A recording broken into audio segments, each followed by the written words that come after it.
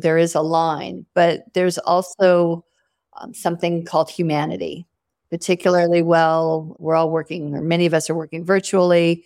We all have lives. We recognize we have lives outside of work. To bridge that trust in humanity, to understand the other person, to know what their life is like or going through is incredibly important. That builds a sense of trust for both of you.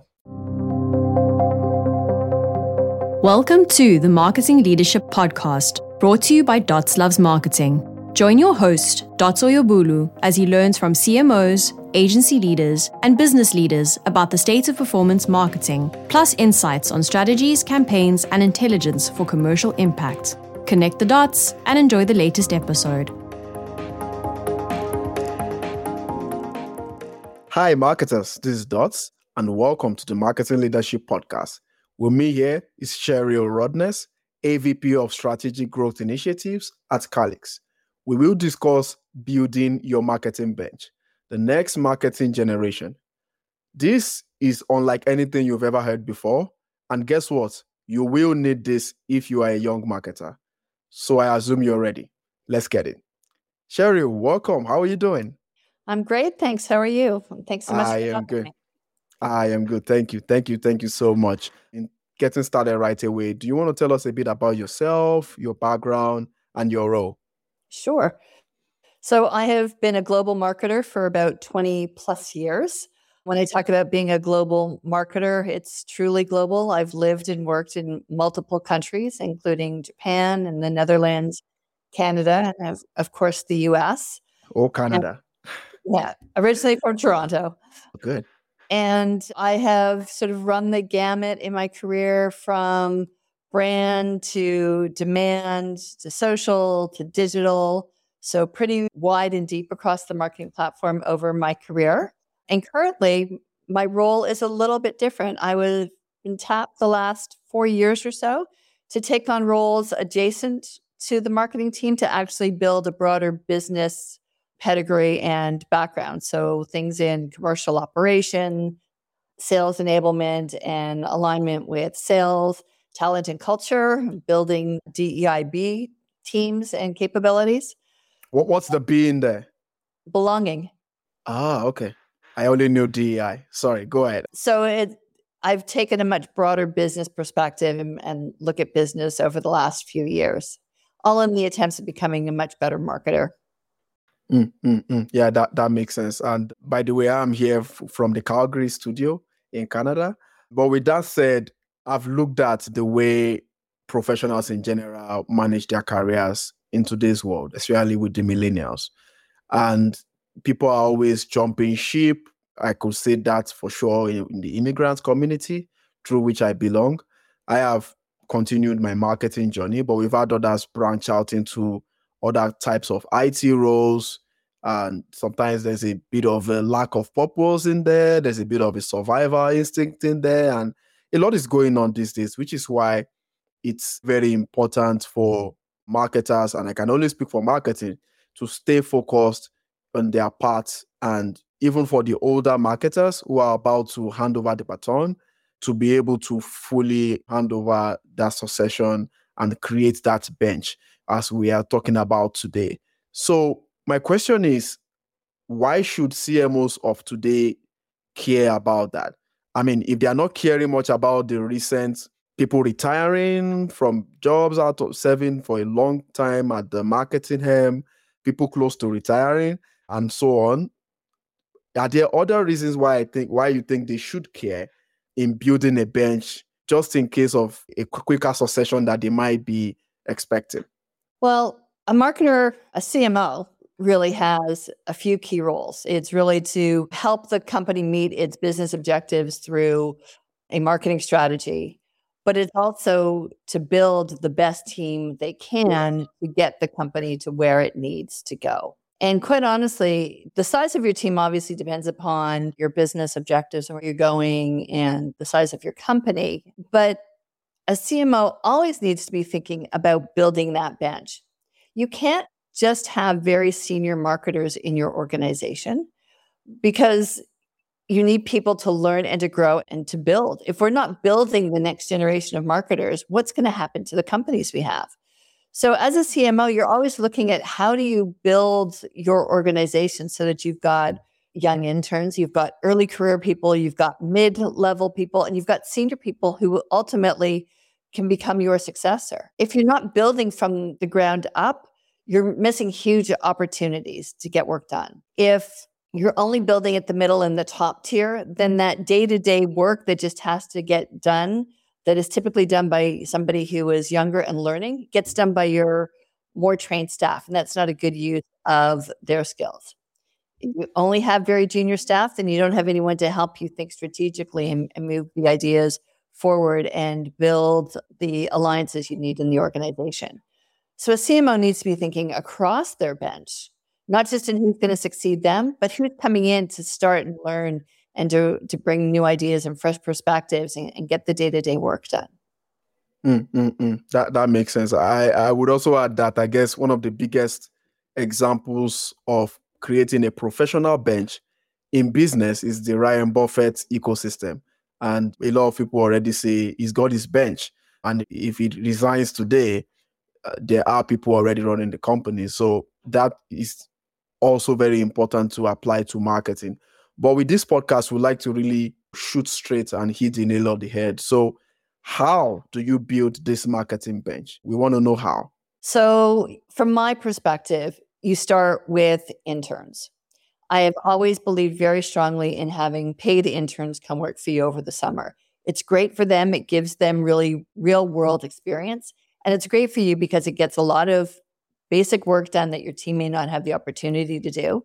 It gives you fresh ideas and it gives you an opportunity to take a look at people that you can bring into the company when you've got full-time help or full-time racks open. So at Calix, I built an intern program that started at 7 interns and is now up to about 65.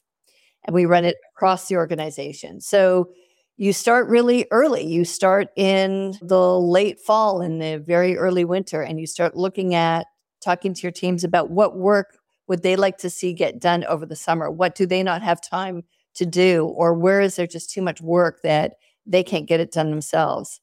Then you start working with schools. You go out to either schools in your area if you're an on-site company, or you can go quite broad and work with schools all over the place if you're a virtual company. And you build your JDs, your job descriptions, understanding what you're looking for.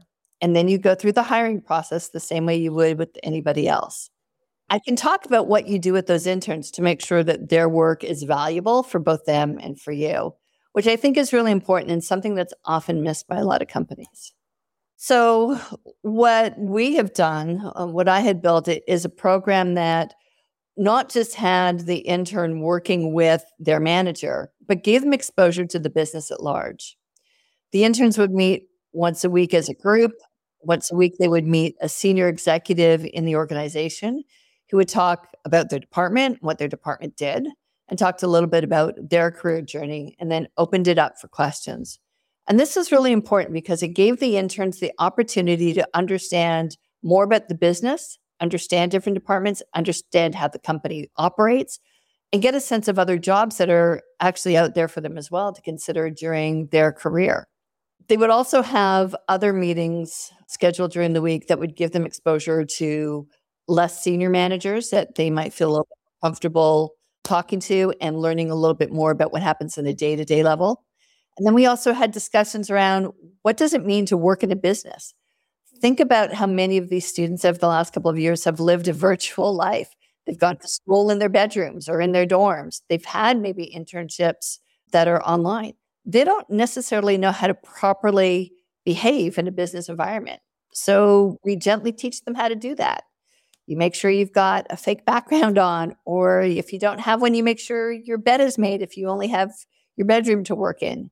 You make sure you're not eating all the time. You make sure your camera's on so you can see people.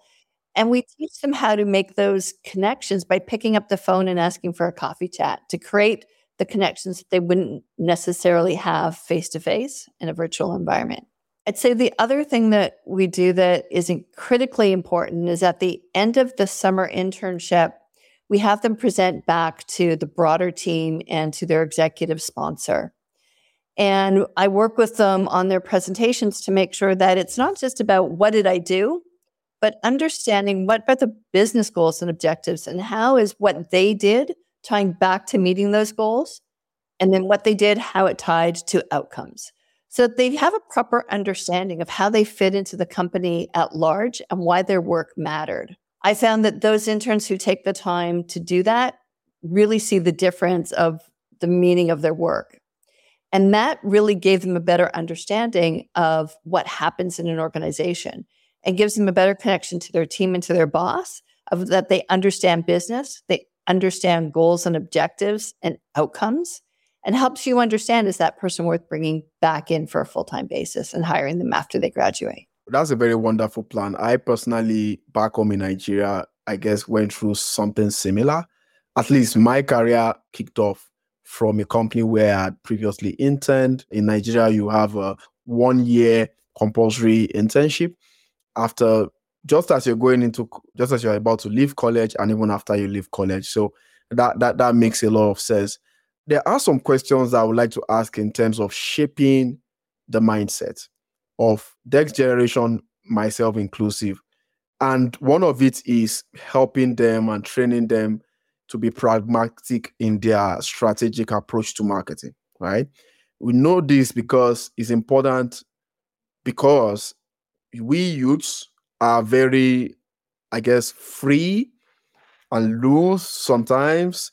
So there's a bit of carefreeness involved in our lifestyle. I'm not saying there's not enough responsibility, but things are, for lack of a better word, more flexible than they used to be with the other generation. So how do you train these professionals to be more pragmatic in their strategic approach to work? I mean, you might have mentioned a few things about the way they present and things like that, but even in the process of doing marketing, how do you encourage them to be more pragmatic in their strategic approach?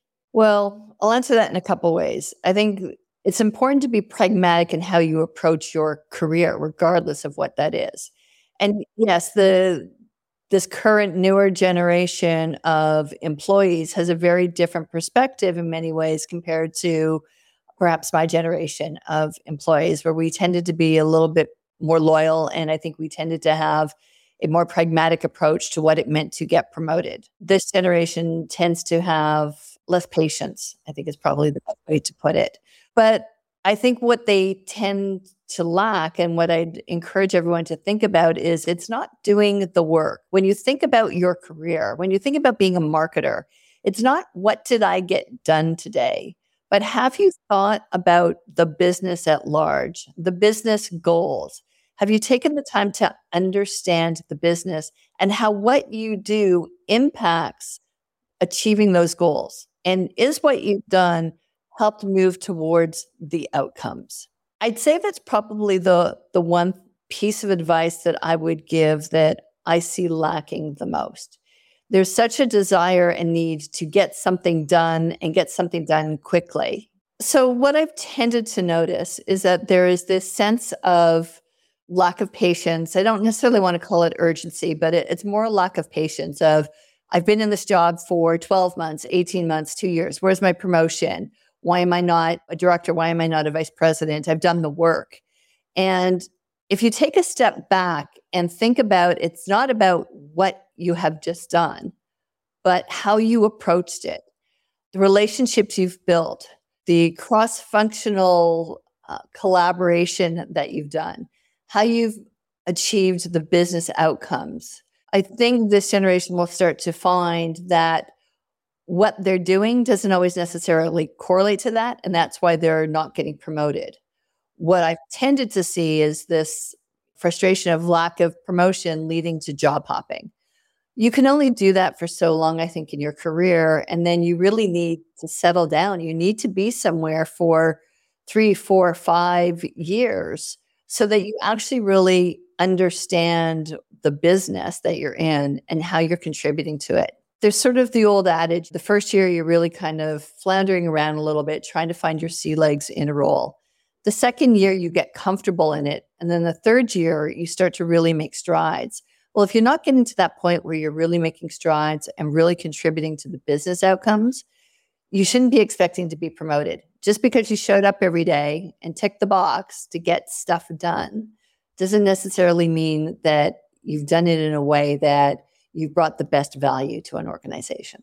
Yeah, I really, really like that. That was a very hard lesson for me at some point in my career, where I believe it was between 2015 and 2019. I was really big on jumping ship and things like that. But when I didn't get successful doing that, for obvious reasons, I sort of used some of these things that you've mentioned to really get ahead and be a very strong instrument to build a business from just relying on word of mouth to now relying on marketing to drive millions of dollars at a time. And this was a company in a business in Nigeria, a company in Nigeria. It was an investment bank.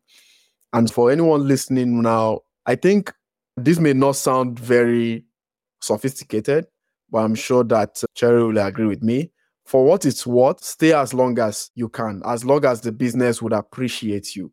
Because from a hiring perspective, there are costs to you living, not just the cost from the HR perspective, but even the cost from a business perspective. Because understanding the business and charting the cost for that business through your own contribution is something that companies might need, will need. And the reason why you think you are not getting hired for a position right now is probably because you are leaving where you are working too early. That's also so I think for what is just important too. I think 4 years is like the benchmark. Some consultancy company looked at that, but time is not even the problem, right? We've had the CMO of, we are on record now, so I don't want to mistake it. One of the CPG companies just resigned and has spent 30 years working for that company, one of the top CPG companies out there. And so sometimes it might be longer, it might be shorter. I don't think at the end of the day, it depends on what you're charting when it comes to your own career. So I like that. What are the kind of relationship you've built? How have you influenced processes? I think is what Cheryl is trying to say in terms of the manner in which you have delivered work, and how has all that contributed to sustainable business outcomes. If you're able to answer those questions, then you are on your way to. And the thing about promotion is that, to me, success comes to those who are too busy to be looking for it. I have been in a situation in my life where people just want to reward you for being great. You don't have too much waste in your career.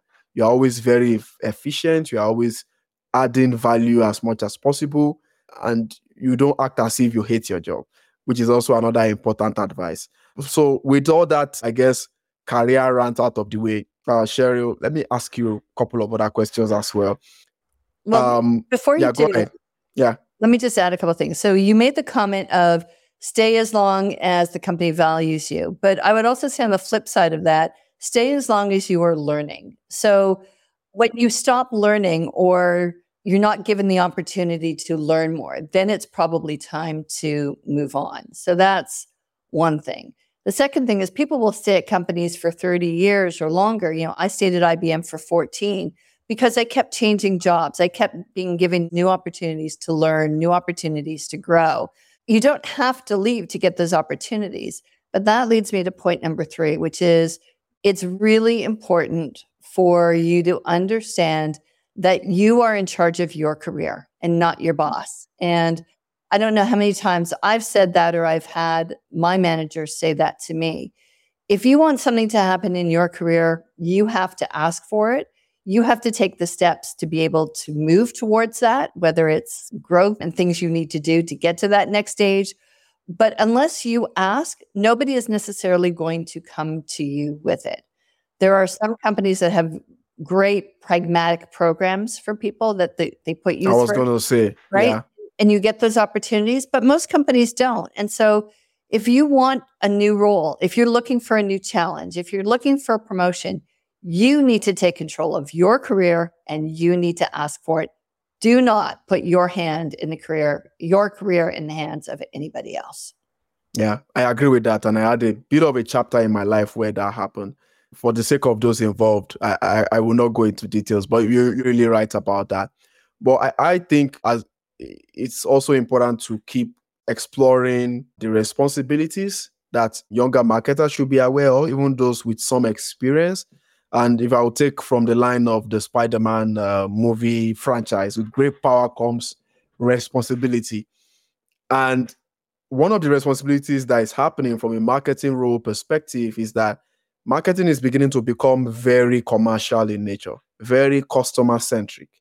And so it's not just about the very fluffy, beautiful, shiny object called marketing that we do before now, but there is a lot of sales alignment, there is a lot of service alignment, there is a lot of collaboration with finance, and even in the tech side as well. If you are really doing marketing, you will be involved with a lot of the digital transformation or technological transformation department. So it's a much broader role these days, which is why, if you're listening, you might see some CMOs being referred to as Chief Customer Officer, Chief Audience Officer, or Chief Commercial Officer. That's because it's a much expanded role.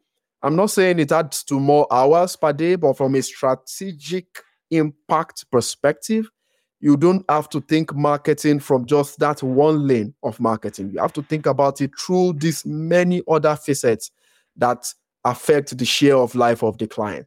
So my question to you is, from your experience, how, number one, whether they are interns or younger marketers, are they aware of what this future looks like? And number two, if they are, how are they taking it in general? That's a really good question. So I would start by saying really good marketing has always been customer-centric. It has been based upon customer or audience insights and needs. Really good marketing. Having said that, yes, over the years, marketing has become much more focused in better understanding the customer need, the customer demand, and following that. Younger marketers today, I think, tend to be taught the value of data, and so they become very data-centric. They start to understand the tech stack and the importance of metrics. What I don't think they necessarily understand is it's not all metrics that matter. What metrics should you really be looking at? What metrics are really giving you indicators that the business is moving forward? That's one piece of it on data. But I think they're doing a good job, particularly in schools and in training and teaching students the importance of data in the marketing field. What I don't think they're teaching, however, is the alignment between sales and marketing. And I think that's something that every marketer really needs to better understand and be better aligned to. Sales has the pulse of the customer. They understand how customers are interacting with your products.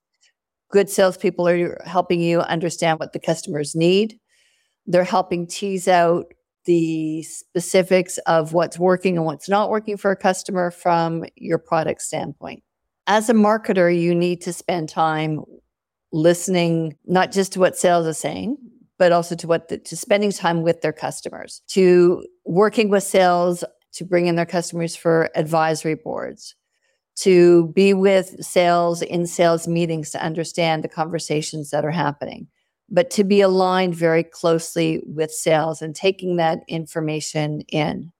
The other very key thing that seems to be getting some attention, but I wouldn't say necessarily by young marketers or certainly by the schools, is the alignment of helping marketers translate the messages and the materials they're taking into the market into how sales sells it. So when you have an environment that tends to be B2B, so you've got a sales team selling into a retailer or selling into some other sort of business, you need to understand how your sales team are taking the messages, the materials you're creating, and then delivering that story. So I don't think that there is enough time spent on storytelling or teaching storytelling from the marketer to the salesperson, to enabling them with the right materials to help them tell that story, to do coaching sessions with them on how to tell the story, what are the right points to hit, what are the objections to understand. So I think that there is a key miss there. Now, there are lots of tools that have been introduced over the last probably 5-10 years to bridge that sales enablement area. But I don't think enough time is being spent truly between the marketer and the salesperson to understand what's working, what's not working, and why, and to listen to how those materials are being used. And I think that's a gap in schools. I would love to see a course added around the area of sales and marketing alignment to be able to talk about that. It's even in this podcast, if you've been listening to a couple of episodes, I'm always really big on, I think when I initially started the podcast, it was more about sales enablement. And we've had folks like Pam Didnia, the great ABM influencer or thought leader, speaking about this as well. But now my mindset is really just having a commercial mindset with the customer at the center. So, it's really important what you've shared there. And I do hope that we have sales enablement within curriculum going forward, because that is one of the most important ways to truly provide the kind of impact that employers, if we put it that way, are looking for. This is a bit of a fluffy question, Cheryl. And how important is the role of diversity? When we were speaking at the beginning, we've got some experience in the DEI space, and you added an extra letter there. Was it a B for belonging exactly? How does that play a role in building future marketing leaders, especially from a global marketing strategy perspective, of which you also have experience in? So when you talk about diversity, it's diversity across everything. It's age, background, where you grew up. If you don't have a diverse organization, employee organization, then you are very much limiting yourself to a group of people who all think one way. And I know that's probably cliched and said time and time again, but it's very true. You need to have people in your functions, in your organization, that represent the makeup of the markets that you're selling into. Otherwise, you don't understand the nuances. There's perspectives that you perceive you understand, but you actually don't unless you are of that age bracket, that ethnic background, that the country that you grew up in, whatever it is, ability, disability. You have to live in those shoes to be able to understand what those individuals think and feel and react and what makes them tick and why they would make a purchase. There's tons of innuendo you just don't understand when you try to perceive you do. One of the reasons I call myself a true global marketer, as I said, is because I've lived in those markets. I will never, pretend to be Japanese, but having lived in the Japanese market for 6 months and worked with our Japan team, I understand some of the nuances. And that helped me understand, as I was teaching them how to do integrated campaign planning and digital media, what does that mean in their market? How do their buyers and sellers behave differently than I understand North American buyers to be? And there are tons of nuances. It's that way for anything and everything. So to me, it's critically important to have a diverse group. Yeah, that's good. And I like the context through which you shared that. If you're listening, you probably enjoyed this very much. I know the subject of career is often very nice. So share this with your friends if you haven't already. But before we go on and ask Cheryl some other questions, I'd like us to take a quick break. There will be a very quick commercial break from our sponsor. And then when we are back, we're going to have a little bit of fun with the performance rapid fire. So if you are with us, please don't go away. We'll be back in a few seconds. This episode is brought to you by Listen Network, where podcasts meet their potential. If you're a brand needing podcast episode promotion or podcast follower promotion, Listen Network is here to give you the best in-class analytics, podcast growth attribution, and podcast promotion success. Find out more at www.listennetwork.co. It's the Marketing Leadership Podcast with Dots Loves Marketing, and we are speaking to Cheryl Rodness. It's time for the marketing rapid fire, or we call it the performance rapid fire. I probably will have to look at which of the versions sticks to my head. But it's 3 questions, and it's more like we are putting you on a mock trial. You will never be on trial for any real reason. You want the truth and nothing but the truth, so help you God. So, first question. What is your best marketing KPI? And we don't want to hear sales. Time to close. I love that. Time to close. And that's different whether it's B2B or B2C. And you can use that to perform any kind of activity that is needed for nurturing. Good one. Second question, how long do you use social media every day?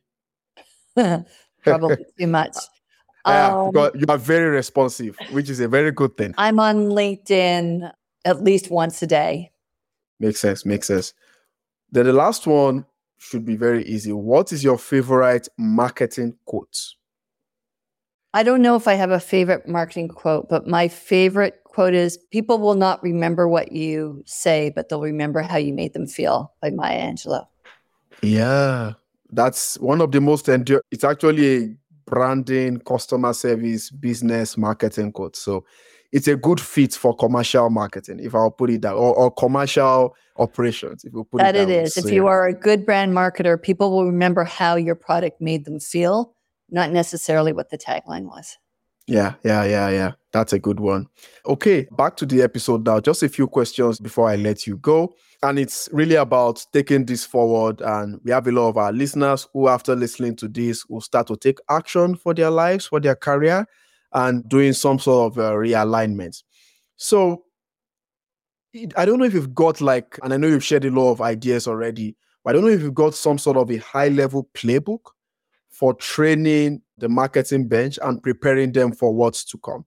Especially if there is a marketing leader listening right now and needs to start to implement a few things just to prepare the next generation of marketers, what would be your advice for them?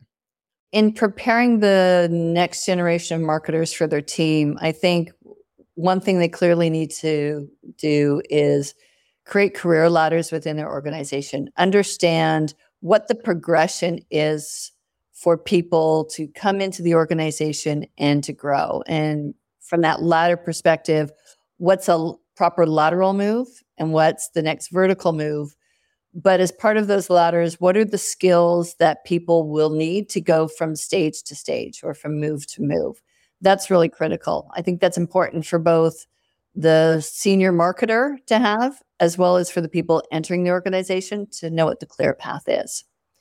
I'd say the next thing that they really need to do is to make sure that they have a proper bench, that they have filled their team with junior, mid-level, and senior people. And those senior and mid-level people have been assigned as mentors or buddies to others in the organization.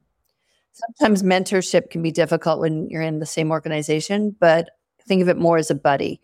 Somebody that you can go to ask questions, to get some help from, to get some guidance from within the department, within the function, to help you learn and know in a safe environment. Those are probably the two things I would say for the senior marketer as they look to build their bench.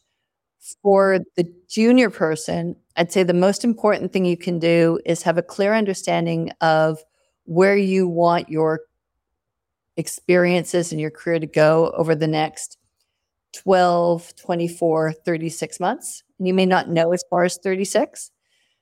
A lot will look at their career and go, oh, I want to be a CMO. Well, be realistic, pull it back a little bit. Where People do you like me. And then understand what's it going to take to get there. Not assume that if you just do a good job and get the job done, it will happen. And then go find mentors, people to talk to who will give you straight up guidance and help in understanding your organization or your function and what you need to do, and to be able to talk through situations and scenarios in a very open and honest way. And I'd say, listen. As a junior person, don't assume you know the answers. Don't listen for what you want to hear. Listen. You'll get guidance and you'll get direction. It may not all be what you want to hear, but it's all that you need to hear. Yeah, and that happens all the time. I like the mentorship part. I think if you cannot work with a direct report that is able to, act as your body, using the word body, then you might need to find some sheep somewhere else. I have been very lucky. In fact, from the very first time I started out, everyone I've worked with, I've been very close to. even for the past 13 years, I still speak to my ex-bosses till today. And there might be other issues that may not be as perfect. We are humans, but that mentorship has really helped. We discuss things of work during work, things outside of work, not with work. If you're listening, think about it like the Suits series. If you watch TV and you know the Suits series, we have the Harvey Specter, who is here, and then we have the Mike Ross, who is here. And they've got this very great working and personal relationship. Is very important, along with some of the other things that Cheryl just mentioned as well. Do you have any other comments in terms of building trust? I know these days micromanaging is no longer an issue as it used to be before, but how much trust do you think current CMOs, outgoing CMOs need to have in their lieutenants? Well, I'm one who believes in authenticity and transparency. You have to understand that as a lieutenant, your job, quite honestly, is to make sure your CMO doesn't fail or looks good, or you're not letting them down. So I firmly believe that you do your job, you do it well, but you always keep your CMO apprised so that they're never surprised by something. You don't want them to find out about a situation, good or otherwise, that you hadn't given them foresight into. And if you are honest and transparent, it builds that trust with them. Giving bad news is not an easy thing to do, but it's important. And if you do that early so that you can rectify situations when they're happening, you build that trust. If you try to hide it and it backfires on you, that trust will be lost. But I also believe that we spend so much time working that trust is built by creating a personal relationship and bond. You don't want to get into the business of the people who report to you. There is a line, but there's also something called humanity. Particularly, we're all working, or many of us are working virtually. We all have lives. We recognize we have lives outside of work. To bridge that trust and humanity, to understand the other person, to know what their life is like or going through is incredibly important. That builds a sense of trust for both of you. Yeah, I understand what you mean in terms of humanity. And I'm not going to tell you how my night was all the time. For example, I had a boss that hated that question. Like, why would you ask me how was my night? I'm a married woman. But as just being human, somebody undergoing a personal challenge, I've worked with people who lost their parents in the middle of work, or their dad, their mom, people even celebrating weddings or birthdays and things like that. Just showing humanity in those kinds of scenarios helps a lot. But even showing humanity to reward authenticity, just like you said, transparency. I am always about transparency. I think I've made a pact to myself that even if it's going to cost me something, I would always disclose whatever is going on with campaigns. And if you're in the performance marketing world where you are supposed to perform miracles, then there's always a lot of bad news. It's like it's normal. But I'm always and I guess if you're listening, you've seen this, heard me say this a lot of times, that communicating with leadership as frequent as possible gives them this mindset of progress rather than targets. Many marketers don't want to communicate because the numbers they want to report is not looking good, because we always want to report the shiny things. And sometimes marketers report fluffy metrics like impressions or click-through rates in some cases. And many of the other fluffy KPIs I hate. But if you want to report something that is revenue-based or customer acquisition-based, but it's not looking good at the moment, just say it and say, this is what I'm trying to do with all my power to do this. Or if you are working on a channel that you believe in so much and it's not working as it should, be transparent with yourself in pulling the plug and charting a different direction. All I'm saying is that communication with your boss, communication with leadership is really, really important. And the more frequent you do that, the less they think about firing you because you are not meeting the target. Am I making sense, Cheryl, or what do you think? You are. Communication's important, but you have to have the right level of communication as well. You need to make sure that your communication is crisp, it's succinct, you are indicating what the problem is and what you're trying to do to solve it. I don't believe in communication just to say, I've got a problem. The more senior you become, your role is to make sure that you're not bringing problems to your boss, but you're bringing solutions. So you have to think about your communication from that standpoint. You want to be careful. You're not Chicken Little. The sky's not falling. Here's the issue. Here's how I've been tracking it. Here's what I suggest we do to rectify it. Or here are my 2 suggestions as potential solutions. Always come with the solution. Never just come with a problem. Yeah, I agree. And my boss has always said that as well. Before I let you go, one more last question. We, the new generation of marketers, I think you alluded to that at the beginning, we love tools a lot. We want to use the next nice thing. We've got ChatGPT, we've got AI, we've got all this stuff going on.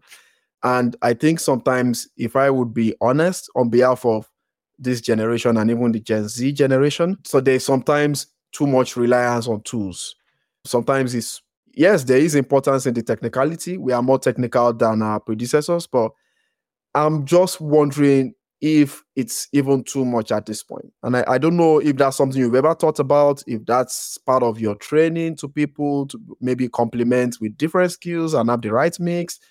What do you think about this generation being too technical from the marketing perspective?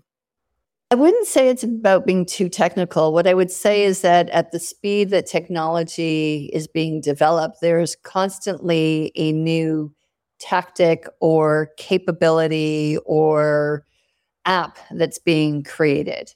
And what you need to do is to take a step back and say, again, what are my objectives? What are my goals? What's the best channel to get there? And the newest and brightest and shiniest object may not be the best thing. If you're in a B2B, a mature B2B business, TikTok is not the way to go. So you really have to think about not just what's new and cool, but what's going to actually reach the audience that you are trying to attract. And is that going to give you the outcomes you need? Now, having said that, that's from in your day-to-day work life. As an individual, as a marketer, I think it's really important to keep up to date with as many of the new tools as you can. And so you want to investigate, you want to learn, you want to try them out, you want to get to know them and understand them so that you can make an informed decision. Are they the right thing to bring in and to test in order to use in your business? Yeah, that makes sense. If you're listening, this is not a masterclass, but it does feels like one, because that is what we do with the Marketing Leadership Podcast. It's premium wisdom at no cost. Thank you, Cheryl, for sharing that. And like I said, I have learned a lot myself, and I'm sure those listening will be too. So where can the future leaders, or like they say from where I come from, marketing leaders of tomorrow, seek your advice? They can find me on LinkedIn. LinkedIn, okay. Send me a note on LinkedIn. Yeah. And just a tip, if you send a note, you will get a quick response. So do so now. But make sure you let me know why you're reaching out and not just say you want to add me to your network. There's got to be value for you and for me. Oh, yes. That's another very good one as well. That's all for today, guys. Please see more episodes on dotslovesmarketing.com. Don't forget to subscribe to the Marketing Leadership Podcast on Apple, Spotify, and YouTube. Till next episode, connect the dots. Thank you for listening to the Marketing Leadership Podcast, brought to you by Dots Loves Marketing. There will be links to any resources mentioned in today's show notes. If you enjoyed this episode, please leave a 5-star review and be sure to subscribe so you never miss an episode.